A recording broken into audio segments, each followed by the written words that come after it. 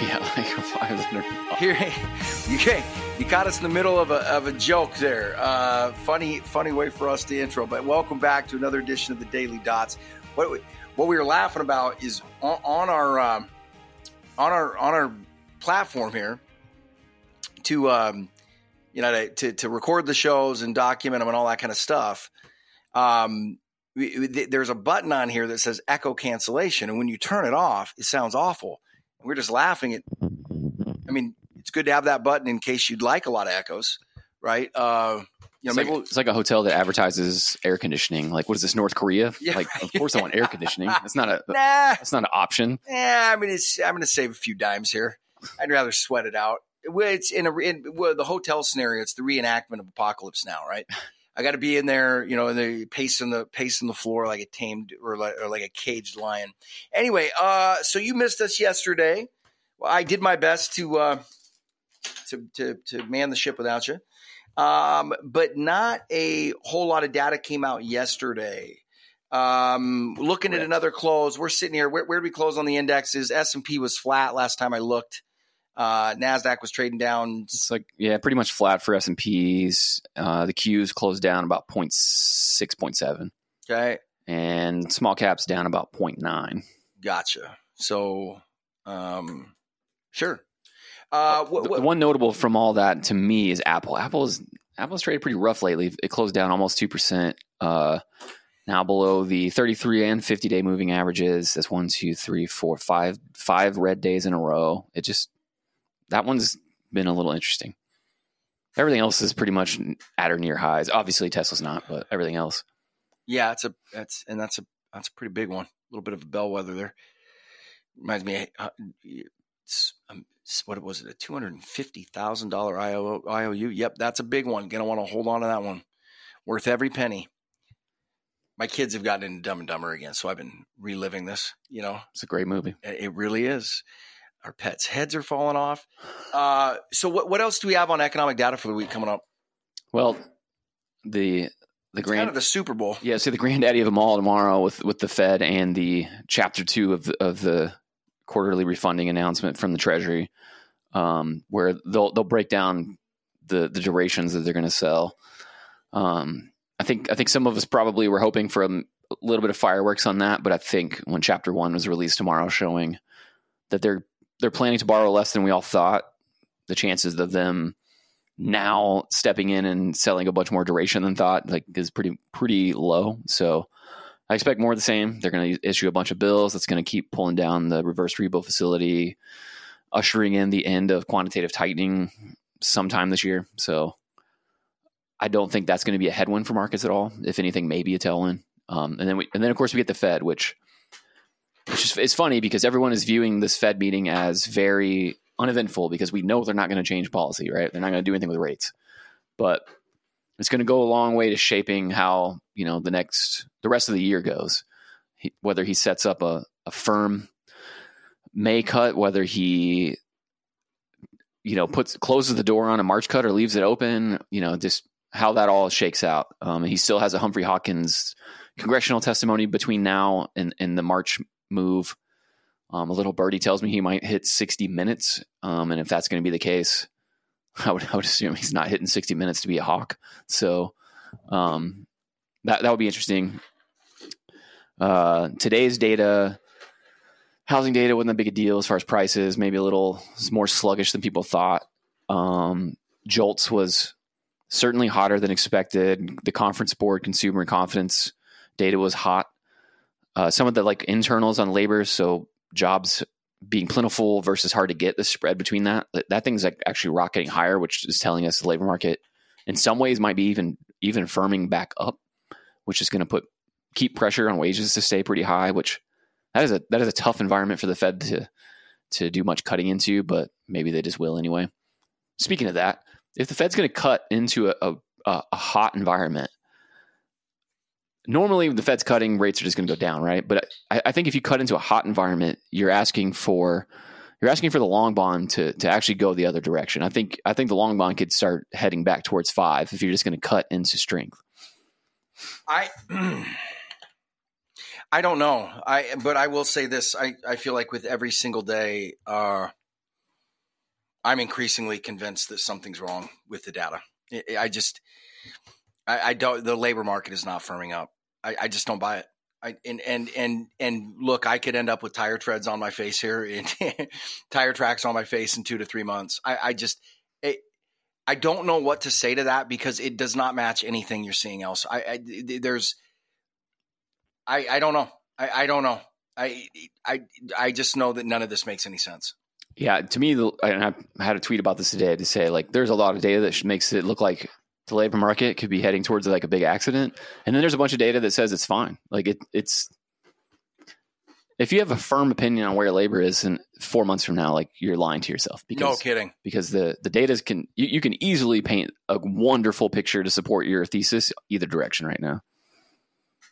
Yeah, and I think it's a bit easier to paint it to the downside. I think that's true if you mean like hiring and stuff is weakening. That's fine. But like to say like we're going to lose jobs and have people like have net jobs going down or wage growth go from 5 to 3. I don't think the data supports that either at the moment. Yeah, I don't think that that's happening. No, I would agree with you. I don't think that's happening right now. I don't think anything points to that. I'll just keep saying it. I just whether it's inflation being understated or something. Just think about it. And this kind of thinking can get you in trouble. So take it with a grain of salt.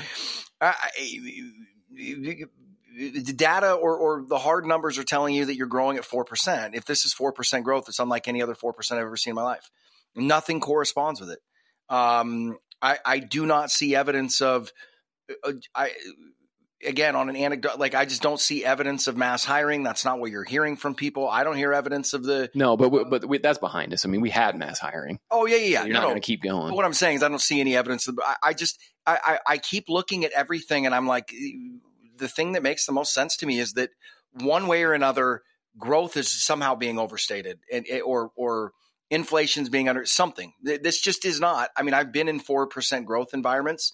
You do not have this much bad data in 4% growth environments. You just don't. But with that said, the bad data is all soft. So who knows? No, but home sales are not soft. Okay, automobile sales are not soft. Delinquency data is not soft.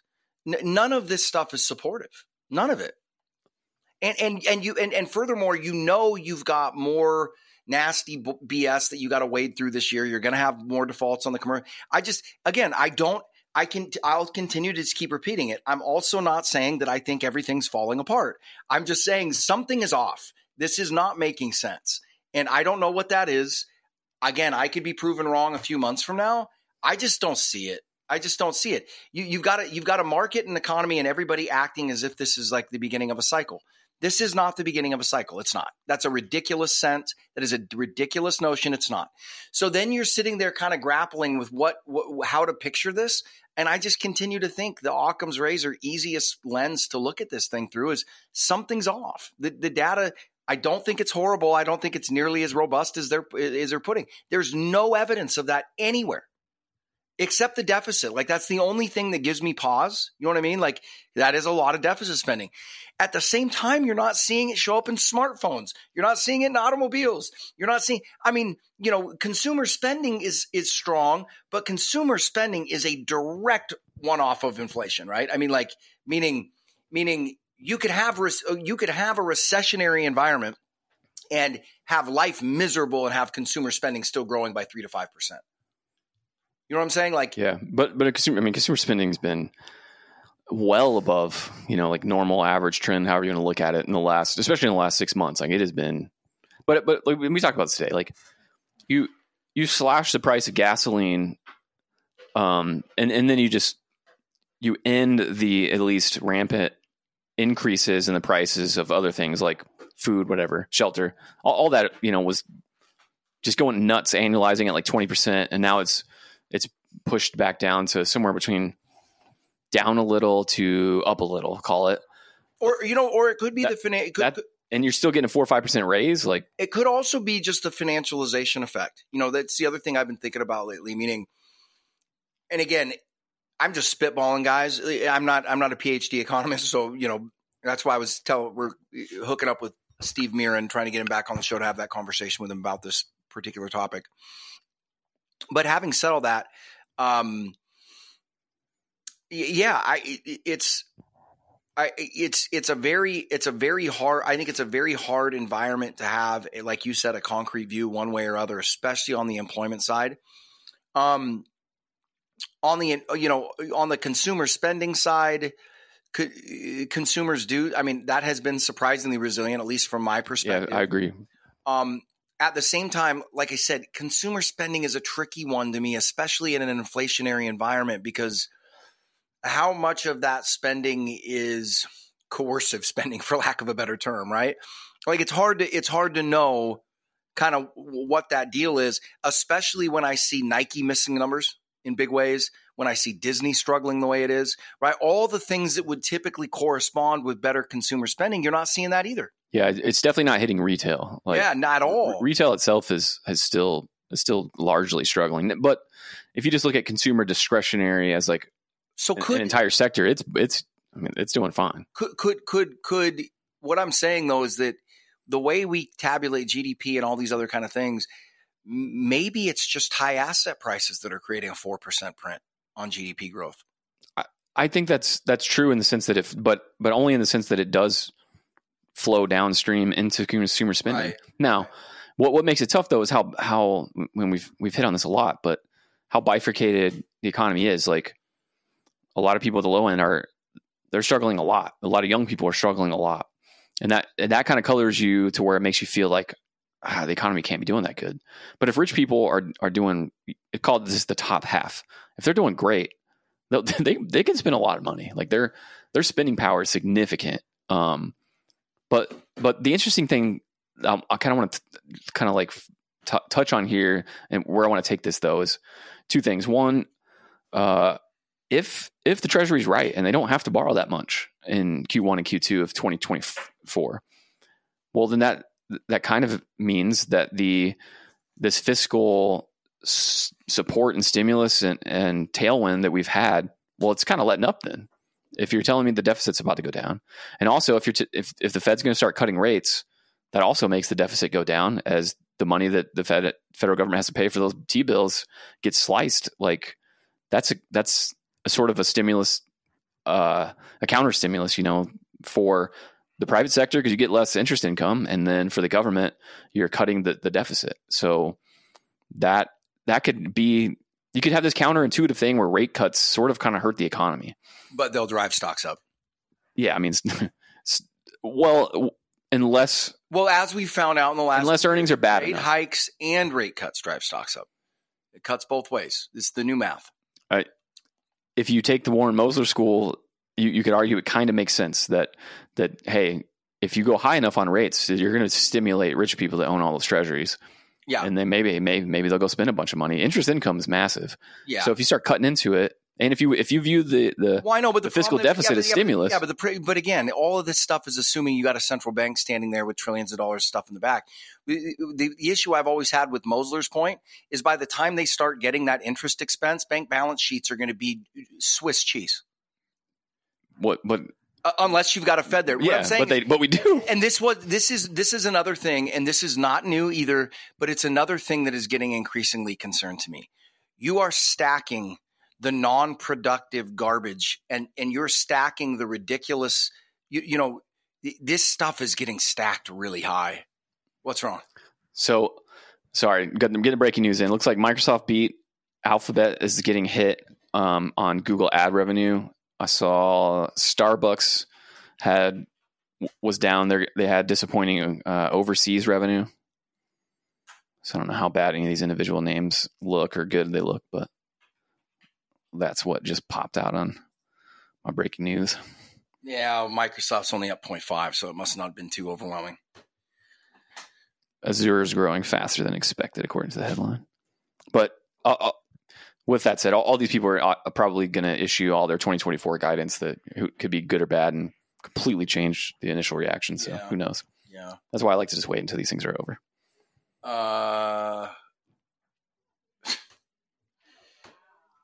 Yeah. Anyway, You know what's on it? I think you're at a point now where, I mean, you want to see the earnings reports. You want to know what the data is. I just don't even think it matters.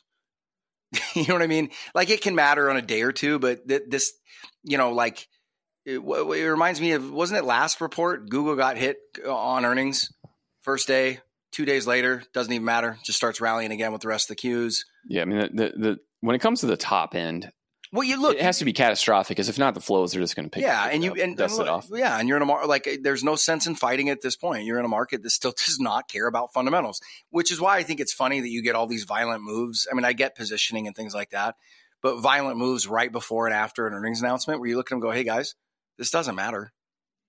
You know what I mean? Like, whatever happens to stock happens to stock. Minute the flows pick back up, you're going to run right back up. Yep. You know, there you go. So Mag 7 was down 0.76 on the day, and after hours is down 0.77.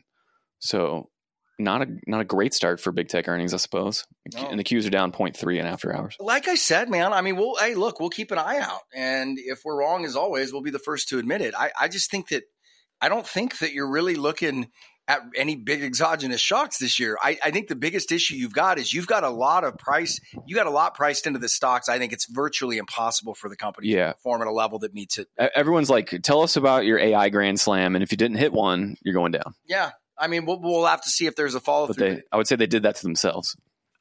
Well, and investors did, and just you're living in a post-valuation world, and I don't know how much longer it can last. Usually, they don't last very long. Yeah. But at some point, some semblance of normalcy needs to come back in here, and you're pricing all this stuff.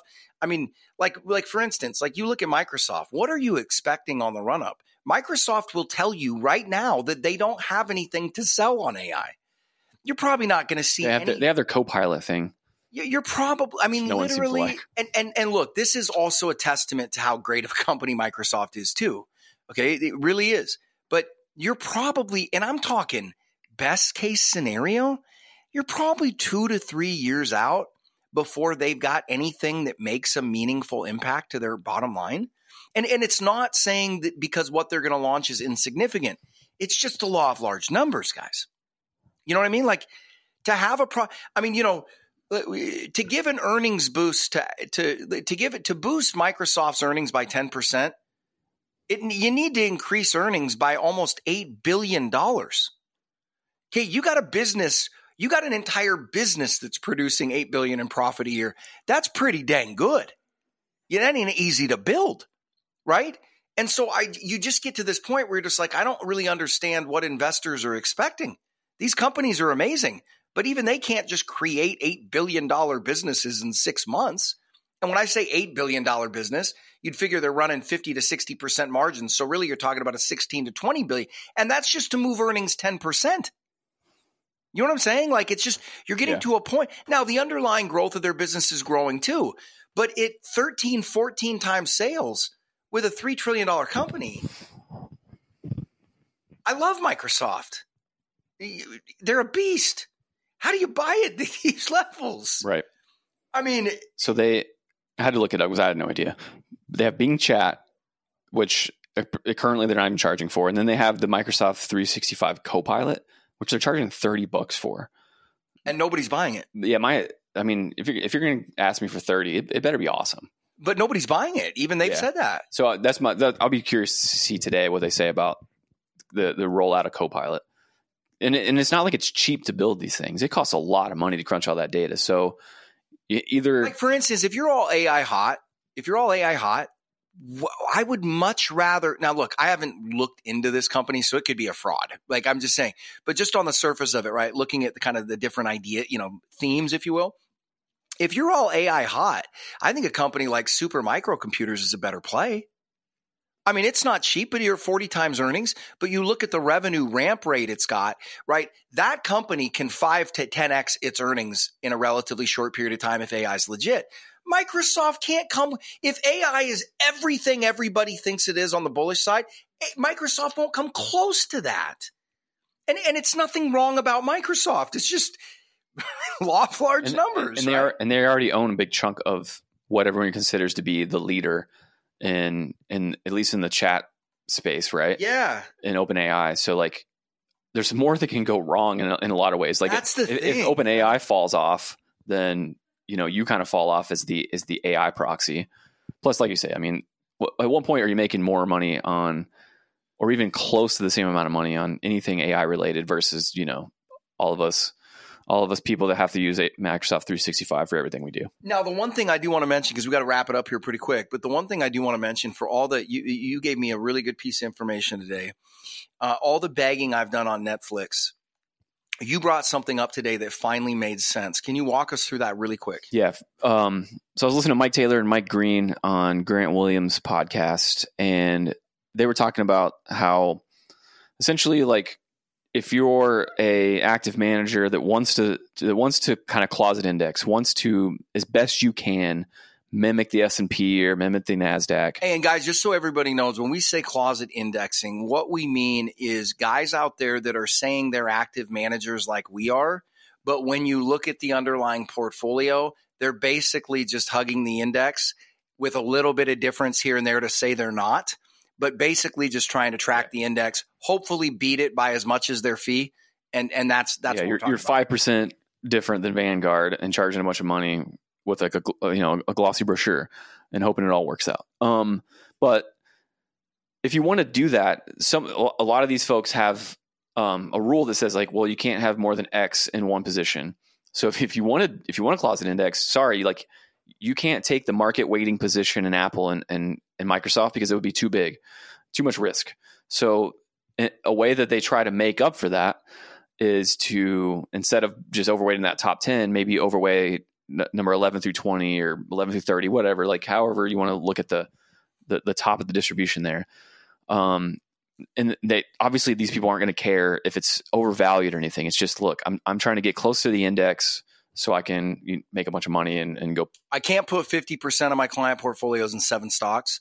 Right. How can I put 50% of their portfolio in 15 stocks? Right. So I can essentially keep hugging the index as fast as I can. So without having to use an ETF, because if they stick an ETF in there, they blow their cover, right? Yeah. So if you do that, you end up buying a whole bunch of Tesla, a whole bunch of Netflix, and in that light, it makes more sense that some of those names in that 10 to 20 bucket are as overvalued as they are. And you've talked about Netflix a lot, like one that just kind of blows your mind when you just kind of run the numbers on it. But if there's enough of these people, and maybe there are, maybe they aren't, but it's to me, it's a really thoughtful viewpoint. It has explanatory power on why they would be that way. Yeah, it does. It's just odd. When you do this job for a long enough time, you see certain things and you expect to see corresponding things.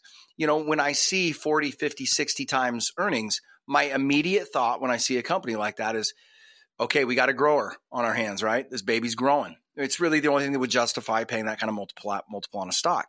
I have never in my career, except for short blips of times for one-off reasons, right? Because especially PEs, they're very noisy numbers. And I hate talking about them because I don't think they're a great way, but sometimes they aren't. But no, and sometimes it's the only way. And guys, the reason you have to be careful with PEs, go look at the record high PE on the S&P 500. It happened in 2009. Okay, and the reason it happened in 2009 is because banks all had negative earnings, and the banks were by far the biggest participant of earnings on the S&P 500. So when the banks all had to take their write-downs, their earnings all went negative. And therefore, just because the market was priced like the country was not going bankrupt, right? It was enough to where the price to earnings ratio was like at 100. Right. So it's very noisy. My whole point is one thing I have never seen over extended periods of times. Right. The other things that you can have is you can have a one-off really nasty quarter where a one-off charge happens and it can make earnings look artificially low. So there's a lot of different things but generally speaking, when you see multiples like that, you're going to see growth. Now you may not see good cash flow, but you're going to see growth, right? That's the crazy part about it is you look at so many of these names whose multiples have gone back up to 2021 levels and the growth has collapsed. That's I've never seen that. I've never seen a company whose growth trajectory is in single digits and trending lower, flat to lower with that kind of multiple on it. It's a real head scratcher. Now, if they had some like bizarre, like 20 billion sitting in cash on the balance sheet or something like that, there'd be a one-off, you could explain it, but you look at Netflix and none of those things apply. And especially in a business like that, there's no secret sauce they've got. That's all this, you know what I mean? They don't have any levers to pull. They got to keep spending on content the way they are. There's nothing that explains that multiple gap. And so, Not saying it can't keep rolling. Obviously it can. But that was a great piece of information, because all of a sudden you said that and I went, okay, that makes sense. That makes sense. But right. the other, we talk about this a lot today, and we got to wrap it up here. But the other interesting thing to keep an eye on, the emergence now, we just had another ETF coming out that's shorting volatility, right? Guys, there's no telling where this part comes, but now listen to us talk about them closet indexing Netflix, right? What you're seeing is an increasing amount of market activity that has nothing to do with underlying fundamentals. Okay. And I know you guys hear me talk about this all the time, but the more and more these cute games that have to do with market structure and flows and not value get stacked on top of each other, the more and more brittle and fragile the market becomes. There is no telling whether we're 40% into that process, 8% into that process, or 100%. It feels to me like it's late innings, but I've said that before. I just think it bears watching. There is a increasing amount of nonsense going on in markets every single day that have less and less and less to do with underlying fundamentals, and that has always spelled problems in the past. Correct? Yes. But it has never been, just because you see it does not mean that it's imminent. 100%. So, exactly what I say could be happening, as it appears it is to me, and you could not see any problems from it for 2 years. Or ever. But what I will say is that when I look at all the different parts this year, the defaults we know we're going to have on the commercial real estate side, all these things, you've got there's a lot of dry tinder, and it's increasing all the time. That being said, I was thinking about what we were talking about with Yellen and everything and the Fed. It is really hard for me to envision a scenario where this market gets nasty, significantly so, before the election. I'm having an increasing tough time. They still have a lot of levers to play. I do believe that those people do not want to see Trump back in office. I just don't know what their motivation level is, so it's impossible to. We'll find out. Yeah, we'll find out. All right, guys. Well, I got to run. Thank you for listening for another edition of the Daily Dots. As always, we will be back tomorrow. As always, download and subscribe at Know Your Risk Radio. You're listening to the Know Your Risk Radio podcast. Download and subscribe at knowyourriskradio.com. The opinions expressed in this program are for general informational purposes only and are not intended to provide specific advice or recommendations for any individual or on any specific security. It is only intended to provide education about the financial industry. To determine which investments may be appropriate for you, consult your financial advisor prior to investing. Any past performance discussed during this program is no guarantee of future results. Any indices referenced for comparison are unmanaged and cannot be invested into directly. As always, please remember investing involves risk and possible loss of principal capital. Please seek advice from a licensed professional. Investment advice cannot be given without a client service agreement. Bulwark Capital Management is an investment advisor representative of Trek Financial, LLC, an SEC-registered investment advisor.